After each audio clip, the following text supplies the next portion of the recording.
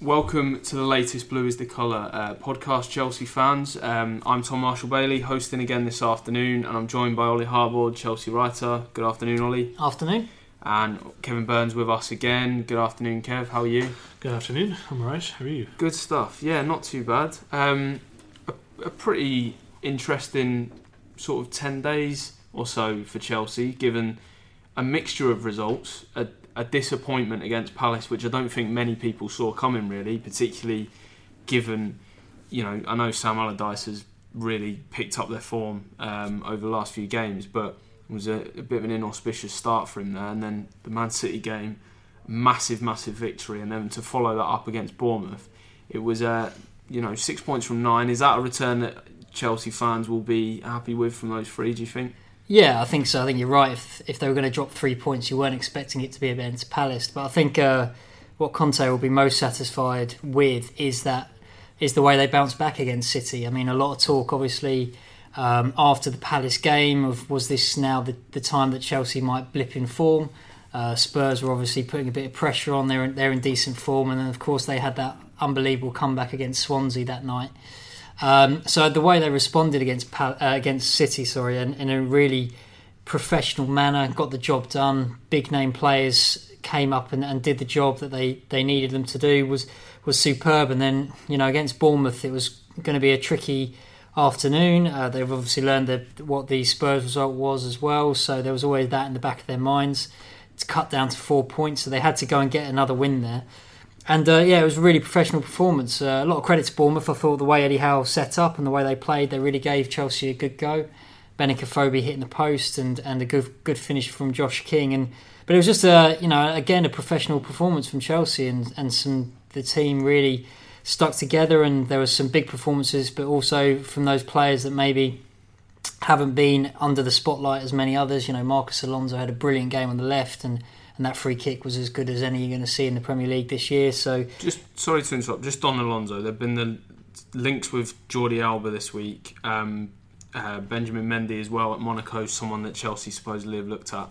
Do you think it's a little harsh that Conte? Obviously, we know he needs to strengthen, but it sounds as if from if you do believe the rumours that his mind's more or less made up in that he sees that as a position Chelsea have to strengthen. Do you think that's a little harsh on Alonso? Well, I think they have to strengthen it, definitely, for squad depth, if not anything else. I mean, I guess the problem if you're a left back or a left wing back at Chelsea, you're always going to be compared to Ashley Cole, aren't you? Yeah. And, Alonso is not Ashley Cole. Very few left backs are around in the game at the moment. And, he's a different style of player, he's a different sort of player. He's come under some criticism from fans over the season, but he's popped up with some really important goals. I think that's 5 goals now for the season, which is a really good return from that role. The goals at Leicester, the goal against Arsenal. Absolutely. Big goals. He has come up with some big goals, and he's just he's become an important player. And of course they have to strengthen, because the only person that can come into that role really is Nathan Ake, as a natural left footer in that role. So it is somewhere they have to strengthen, and it would be harsh on Alonso to go straight out the side, as he has in the last couple of games really proved his worth. But it is somewhere that Conte will have to sort of strengthen. I think asking if it's a bit harsh whether or not you need to replace who is arguably the weakest link in that team. Okay. If you take that kind of mentality of it's harsh when someone's doing their job okay and don't replace them, when you stagnate and stall. You end up with Arsenal. That's what happens. That's what has happened to Arsenal over the last few years.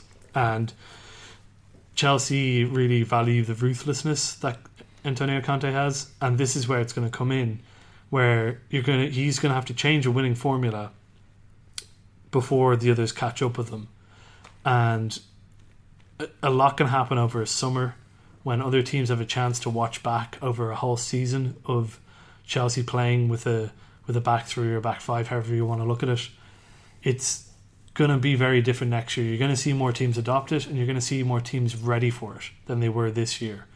And he knows it a bit, and they're going to be able to expose someone like Alonso a lot more next season. So I don't think it's harsh, but it's a harsh, elite sport is a harsh world, and if you can't deal with it, then you're not going to make it.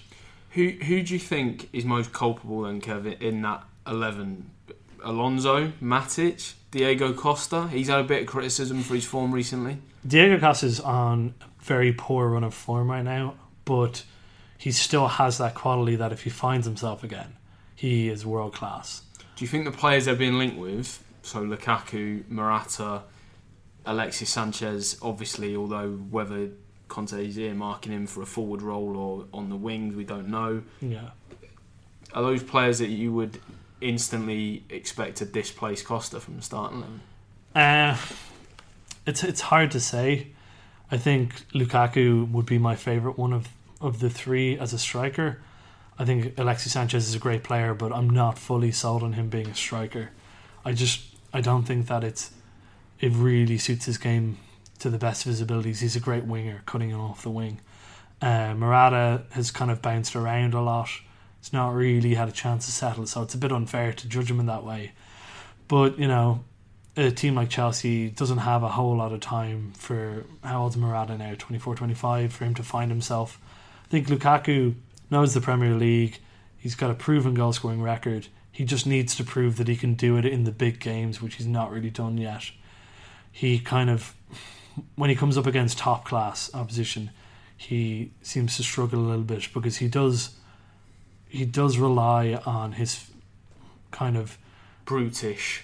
I don't want to stereotype him in that way. I really don't. But there does seem to be just something slightly missing in that when he's playing against lower league opposition, and even just further down the Premier League, he is so physically gifted that even when his touch is a bit off, he has the pace to make up for it, or he has the strength to push someone off who's battling with him for it. So he needs to just iron out those tiny little things, and it is small margins, but, you know, top of the Premier League, that's a game of small margins. So, you know, he's still very young. And of course, there is that. And Conte could be the kind of guy who could get that out of him. His first time around at Chelsea, he didn't get a proper run of things. Would the big game difficulties that he's kind of encountered be a bit of a problem for you, though, Ollie, given that Chelsea are in the Champions League next season? Yeah, I think, you know, he can be described as a bit of a flat track bully, can't he? And the goals he mainly scores are against, as Kev says, the teams lower down in the division. And I think that would be something of concern. Obviously, Costa knows the Champions League as well. He's played in it before. Lukaku still hasn't had that experience, so there is a question mark over that. It's just an interesting one when you talk about that as well. And you mentioned Matic as well. I actually think Matic could be a very useful player for Chelsea next year. He's not a glamorous player. He's not the Cesc Fabregas type, but I think that when it comes to especially Champions League football, he's the sort of player that Conte might look to actually shore things up. I mean, if you look at his sort of record over the year, and he's started way more games than Fabregas, obviously, and he does prefer him to play in the middle of the park. And I think, you know, sometimes, you know, I've been critical of the way he plays. You know, I think on the ball sometimes it's very frustrating to watch him play because he doesn't have that range of passing, and sometimes he's not very adventurous with that. It's very side to side. But in the Champions League, he could be a very useful player, and I think that Matic is one that I actually think Conte will keep over the summer. I mean, obviously it does depend on who they do bring in, but he could be a useful squad player in sort of rotation for those bigger games. Yeah, I think for me, though, in the Champions League, you might rather have someone like Fabregas, or even just try to find someone pacier than the two of them, because you watch how Leicester have got on with their kind of counter-attacking style, and they've been struggling in the Premier League because, again, people adapt, teams adapt. So this opinion might be outdated by this time next year, I don't know. But they seem to have had a lot of success with kind of quick breaks, which do rely on, you know, a bit of range of passing. So maybe Fabregas would be a better option. Yeah, a bit. But I mean, Matic has played. I mean, Chelsea have played a lot of the counter-attacking football this season anyway, with Matic in the team. I don't think the Leicester game. Yeah, I don't think Chelsea need him to be a counter-attacking team, if you know what I mean. The counter-attacking comes through the front three of Pedro and the wing-backs. And the wing-backs, and where Kante wins the ball. I think the big worry when you've got Matic in that 11 is teams like Palace in some respects that are going to cede possession to Chelsea and say, come on in, break us down, see what you can do. Well, I mean, as I said after the game, the way that they played with Fabregas, Kante and Matic didn't quite work because Palace targeted Fabregas and didn't let him get the ball. They allowed Matic the majority of possession. He had probably more touches than anyone. And, he didn't have that range of passing to break down. When they eventually took Matic off and Fabregas was in a more traditional role as we've seen Chelsea play this year, it was too late by then. They'd already set up with 5-6 at the back and it was difficult to break down. And you're right, that's the one thing with Matic is they will allow Matic to have more possession of the ball. And I think that's his range of passing is the next step to his game for that. Just going back to on the field at the weekend, how impressed were you with the way in which Spurs laid down a significant marker? I felt at lunchtime. They, in fairness to them, they keep going, they keep chugging along, but so did Chelsea. And I think the way, for me personally, I think the way they responded was just brilliant. That was a performance of champions to go to Bournemouth, which, okay, Bournemouth are a team that are going to give you opportunities. They're not particularly solid defensively, and Chelsea certainly cashed in on that, but it's not the easiest test on paper. And I think the way they went there and just really bossed the game, and even after the Josh King goal, I didn't ever feel like Chelsea were in a position where they really looked as if they were going to let it slip. No, not really. And I think Spurs are doing this at the moment where they just are applying the pressure every so often. I mean, the way that they've dealt without Harry Kane, I think a lot of people might have thought that Kane being injured would see their season capitulate, but the fact that Dele Alli, Christian Eriksen, Son have all really come alive and kept them in this race is, you've got to give them a little bit of credit for that. So there's always, you feel like from now until the end of the season, or until Chelsea mathematically do actually clinch the title, hopefully that will come, that they just will keep adding that little bit of pressure. It will happen again this weekend. Spurs have got Bournemouth at home. You'd expect them to go and win that game. And it's the 12:30 kickoff again. It's a 12:30, but then United, obviously Chelsea are United on the Sunday. Well, it's interesting on that as well, by the way, because Pochettino last season moaned about the fact that Spurs always had to play after Leicester and the psychological kind of blow that he felt it often gave to his teams. He admittedly he caveated that by saying, okay, I'm looking at the fixture list now, and this was a couple of weeks ago. He said, I'm looking at the fixture list now and it's a lot fairer for us this season than it was last year. I don't hear Conte moaning at all about it. He seems to just be getting on with the job. Well, he said after the Bournemouth game that he enjoys the pressure, that he thrives on the pressure, that if there's no pressure there, he makes sure there is, because he thinks that that's when players perform at their best, and he performs at his best. I mean, without being too conspiracy theorist, you could look at these television fixtures and think they're doing that a little bit to make sure that there's some sort of thing to talk about, some sort of pressure really to apply on Chelsea. And I think that maybe is the case in some ways. But yeah, I mean, they don't seem to be cracking. There's no obvious signs of form dipping. I mean, obviously Diego Costa has come in for a bit of criticism from the last few games. He's not hit the goal-scoring heights that he once was. He's now 3 goals out of 11 games, which is not a great return when you're looking for your striker to see you over the line. Obviously, had a great first half of the season, but they just keep ticking along and they keep chalking off the games. 7 points for 7 games to go, and you don't see massive cracks really starting to show. When you've got Eden Hazard in the form of your life, yeah. What? Oh yeah. What a beautiful player. He really is just fabulous to watch.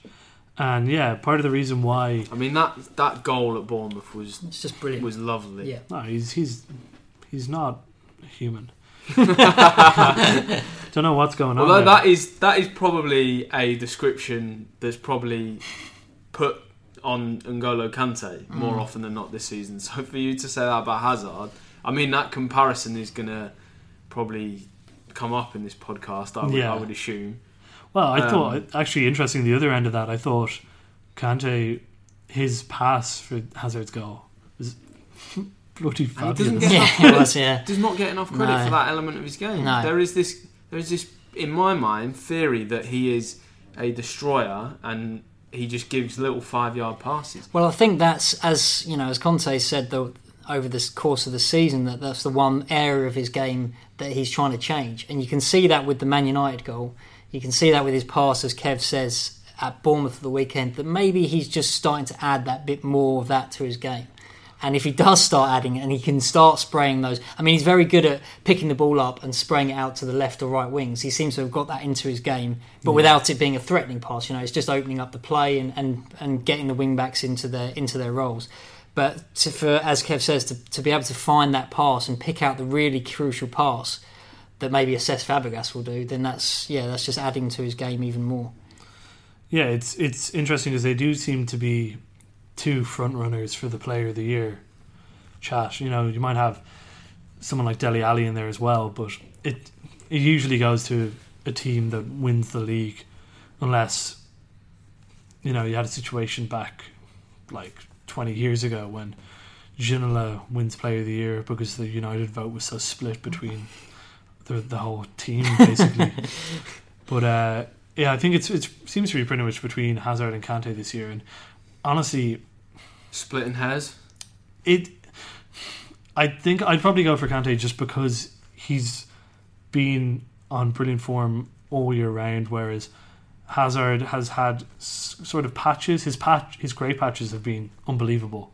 I think we've discussed his little dips actually on this podcast. There've been a few times when his form has been called into question, and around the Arsenal game, he scored that brilliant goal, but either side of that game, he was having a bit of trouble.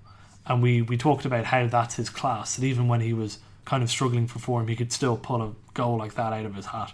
Yeah, I think that's right. I think, when it comes to things about Player of the Year, I think people have very short memories, and sometimes it becomes player of the last few games. And I don't think that's right. I think you have to look at, obviously, the whole season, and also last season in terms of what Kante did for Leicester, and he's just carried that on for Chelsea, and his level has been so high and been such a key part of what has made Chelsea good this season that he has to. I mean, there are still 7 games, which is obviously a large chunk of the campaign, and if he does suddenly dramatically drop off form, then people might be questioning it. But you just can't really see that at the moment. I thought even at Bournemouth he was back to his actual proper best as well. Can you remember him having a bad game other than Spurs? Palace, he didn't quite dominate us, think, as much as people would have liked him to have done. I think that's the level, that's the point though, isn't it? Your level you expect him to be is to dominate midfields in every game. And even when he doesn't, even when he's still having a good game but not dominating, you're kind of thinking, is there something wrong with N'Golo? But there's not, really. I think that back to Bournemouth, he was back to that, really getting in and stuck into the players, and that pass for Fabregas, and he was just all over the pitch again, and that's when he's at his real best. I think it's going to be really interesting next season, seeing how he handles having Champions League football, playing 2 games a week. Yeah. Because he's never had to do that before. Yeah. And, Leicester are doing that this year, but he went off to Chelsea. So that'll be interesting, and it'll give Conte a chance to put pressure on himself to rotate that squad a bit. Kante gets your vote then, does he, Ollie? Kante gets my vote, yeah. At the moment, I just think for his levels throughout the season, he still edges it for me over Hazard. I think Hazard has been absolutely brilliant, and also it'd just be nice to see a player in that position get the award for once. I mean, we talk about, obviously goals and assists are such a big, crucial part of the game, but someone like Kante, who has been such a crucial part of Chelsea's season, for him to get the recognition that he deserves, I don't think, if it's not going to happen this season, I don't really see when a player like that is going to get another chance to be given the award that he deserves. And just speaking of Hazard, fresh rumours this week about Real Madrid confidence increasing. I still feel like he probably will stay. I guess I worry for Chelsea that there is that obvious temptation, and as much as clubs and fans try and hide it, Ronaldo at United, Bale at Spurs are the most obvious examples of teams will cave if the money gets to a certain point. Where do you think Chelsea stand on it at the moment, and what do you think will happen? I think the only way it'll go is for a world record fee. I can't see it being any less than absolutely. That. He's 26. Yeah, he's hitting his. He should be hitting his prime. He's shown some great form as well. There's only a few ways that Chelsea can keep him. That's upping his current contract, which is about $200,000 a week, to $300,000, depending on who they bring in over the summer as well. I think you've got to they need to show some ambition in the transfer market to show that they can really compete in the Champions League. That's a big, obviously, he will want to win the Champions League. He's already won the Premier League. Do you think also with him, I'm not saying he is the sole piece of the jigsaw at Chelsea, but there is that element of he is the stardust in this team. Yeah, well, I was just going to say, do you think it's something that Gareth Bale obviously struggled with massively when he first moved to Real Madrid, kind of being in Cristiano Ronaldo's shadow? Do you think that's something that Hazard to me seems like a pragmatic thinker, someone that's has that sensibility to look at that situation and think, I'm going to be a cog there. I'm not going to be an integral part of that team. I'm just going to be another member of it. Yeah, I think you're right. It's a funny one with that, isn't it? You're hard to know what a player's mentality really is like when it comes to that. But I think he will want the ambition of winning a Champions League. Yeah, and he needs to. He'll want to win that either with Real Madrid or with Chelsea or what. But they have to show the ambition that Chelsea are going to do it. I mean, the other way as well, you've got to think about it, is if they throw Morata into the mix in some sort of deal, which could be quite could plus money obviously, but whether that sort of sweetener is enough to really tempt Chelsea into thinking, okay, maybe somewhere we can look to replace Hazard. I don't know where you'd find another Eden Hazard, but maybe they think they can, and getting Morata in as part of the deal, maybe that might tempt them a little bit. I don't really know. I just think he's such a crucial part, and it's such a show of ambition if they can keep Real Madrid at bay and keep Eden Hazard. Yeah, I think it was impressive that they kept him this season when they had no Champions League football. It would be a strange one for him to jump ship now that they're back in the Champions League. And like Tom said, I don't know where he would fit into that Real Madrid team, because they already have Ronaldo and they have Gareth Bale. And I don't see how you can have Hazard and Bale in the same team. It doesn't make sense. They've already invested way too much in Bale to just throw him to the curb.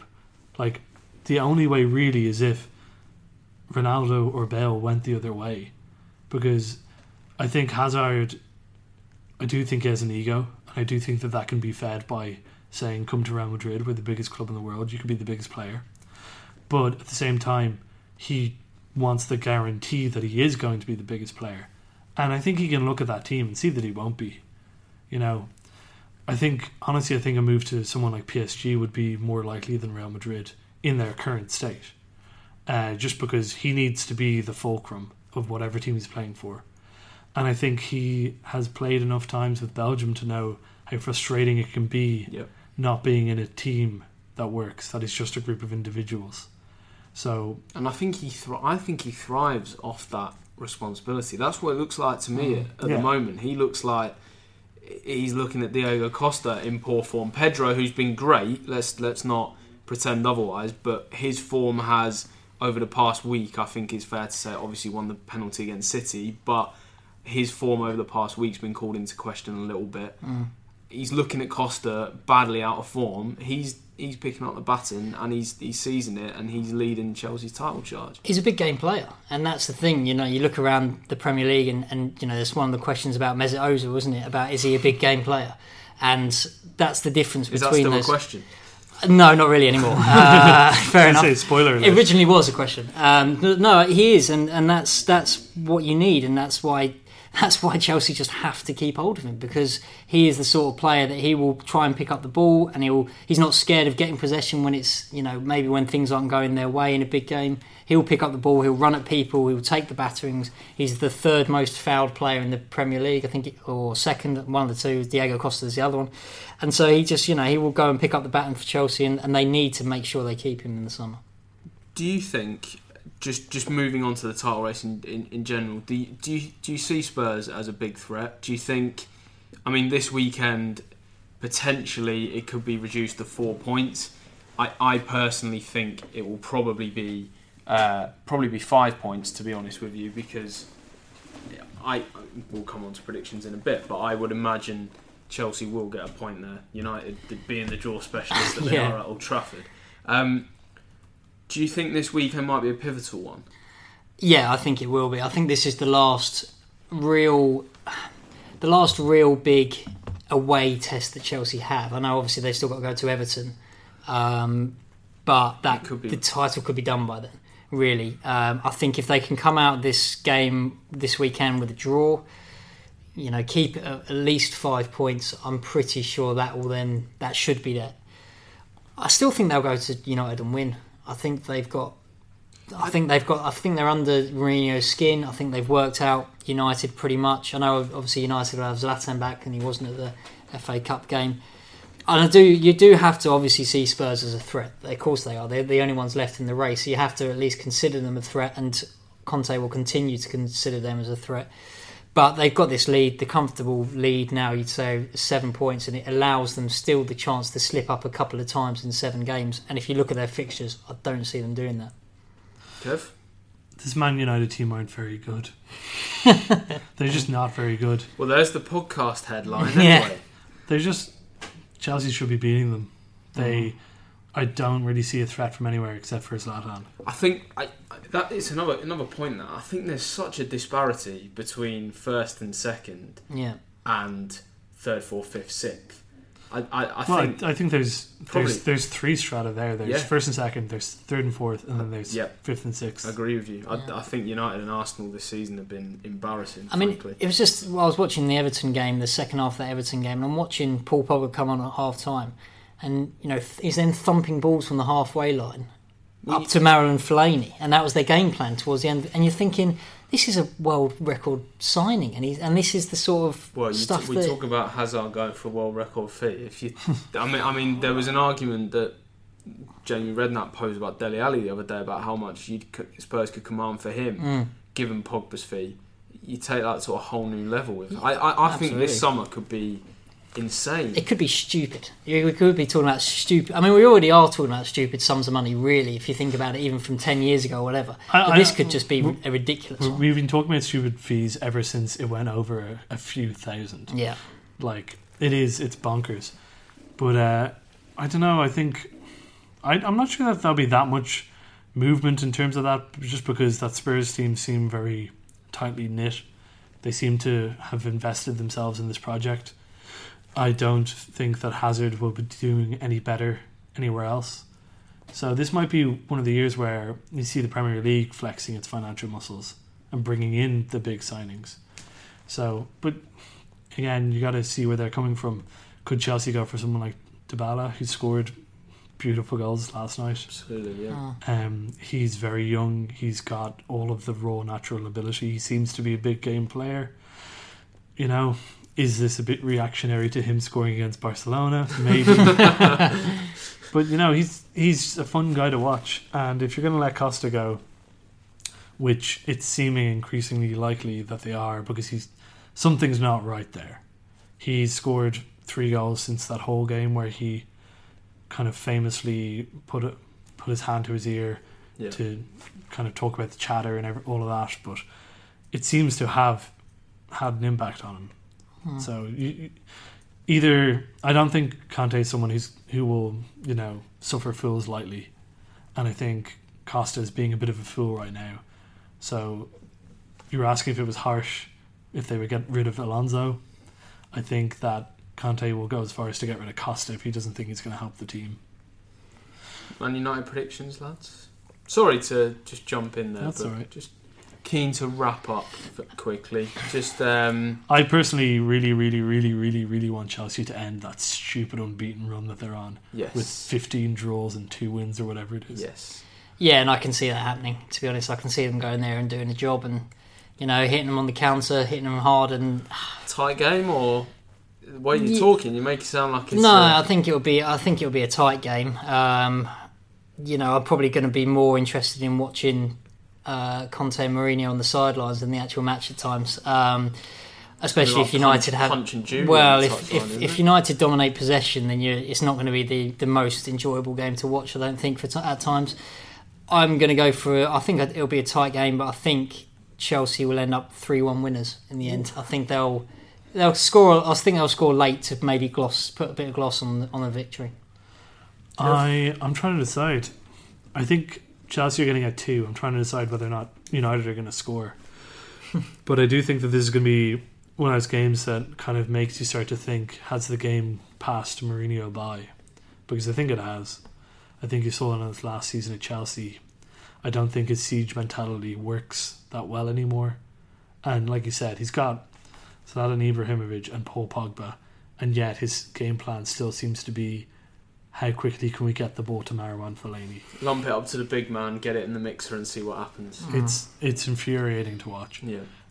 So I'm going to say, on that basis alone, that you're infuriated, you're going to predict a defeat, for United, presumably. Yeah, no, I just don't think that I don't think they're a good team. I don't think they're a well coached team. I'm going to say 2-0 to Chelsea. The ultimate digger, Jose Mourinho. I'm going to make you a hat trick. I'm going to say 1-0 Chelsea. I think it'd be really, really tight, and I think counter-attacking will be key. But I think we're all in agreement that Chelsea are going to strengthen the title chances. Just to flag up, lastly, before we close things off, following weekend, FA Cup semi-final time, and we'll be producing a special podcast in conjunction with our Spurs reporter Ali Gold, who's been busy swanning around in the States, our Spurs reporter, so he's been out there. And also the FA Youth Cup final on Tuesday as well. So a bit of a preview towards that against Manchester City for third year in a row now. Yeah, so they're playing obviously this Tuesday coming after the Man United game. Yeah. So I'll be at the United game and then staying up in Manchester for a few days, enjoying my time in the place where I was born. Busy old not week, literally the place. I'm not staying in the hotel room. Anyway. Hotel room, the hospital room. That's very odd. Thanks for the clarity. No anyway. worries. And then I'm actually looking forward to seeing City's Academy Stadium. Obviously, a lot of talk about that as well, and so I'm looking forward to that one. But we'll have all the action there as well on Tuesday night. This is the Chelsea youth team that beat Spurs 9-2 on aggregate in the semi-final. It's a pretty exciting team, you've got to be honest, and there's a couple of decent players in that team. I mean, I watched that game and felt like it was two different age groups. And when I say two different age groups, I mean at either end of the spectrum of age groups. That's how embarrassing it was for Tottenham. It was, but 7-1 in the second leg. But likewise, City against Stoke was equally just well, they're the two leading academies at the moment, by far in England, and there's no reason else why they're getting to these Youth Cup finals. Nobody's able to seem to get hold of them at the moment, and unfortunately you just want to see these youngsters come through to the senior levels. Maybe this is a team that a few of them might do, but who's your player to watch then on this youth team? Well, I was at the development game, and Mason Mount obviously is a fantastic young talent. He's the skipper. He was brilliant in the development game, playing at under 23 level or whatever it was. He's been a star throughout the campaign. I'm a big fan of Trevor Chalobah as well, obviously Nathaniel's brother. Very good centre back. He's got a lot of good attributes, but there's talent all the way through that. Dujon Sterling, Ike Ugbo, Callum Hudson-Odoi. There's so much talent in there, and that's just to name a few really. So hopefully there will be a few that really shine again against Man City, and they can take a bit of a lead into the second leg, which I think is the 26th of April at Stamford Bridge. So be sure to join us. I'm assuming probably next Thursday we'll do the pod, won't we? I think, by the time I'm back down from my great stuff. So that place we'll next Thursday for a bit of a bumper Chelsea podcast, looking back at the United game, looking back at the Youth Cup final first leg, and also looking ahead to the Spurs game at Wembley at the weekend, which we've got loads of stuff lined up for. So please do tune in for that one next week. But that's all we've got time for today. So thank you to Kev for joining us. Thank you. Thank you very much. And cheers to Ollie as well for joining us again. Thank you. Thank you. I didn't even know if I was going to say thank you. Didn't know where I was going there. Just tailing off there. But and yes, do join us next week for plenty more on the Blues the Colour podcast. Thank you and goodbye.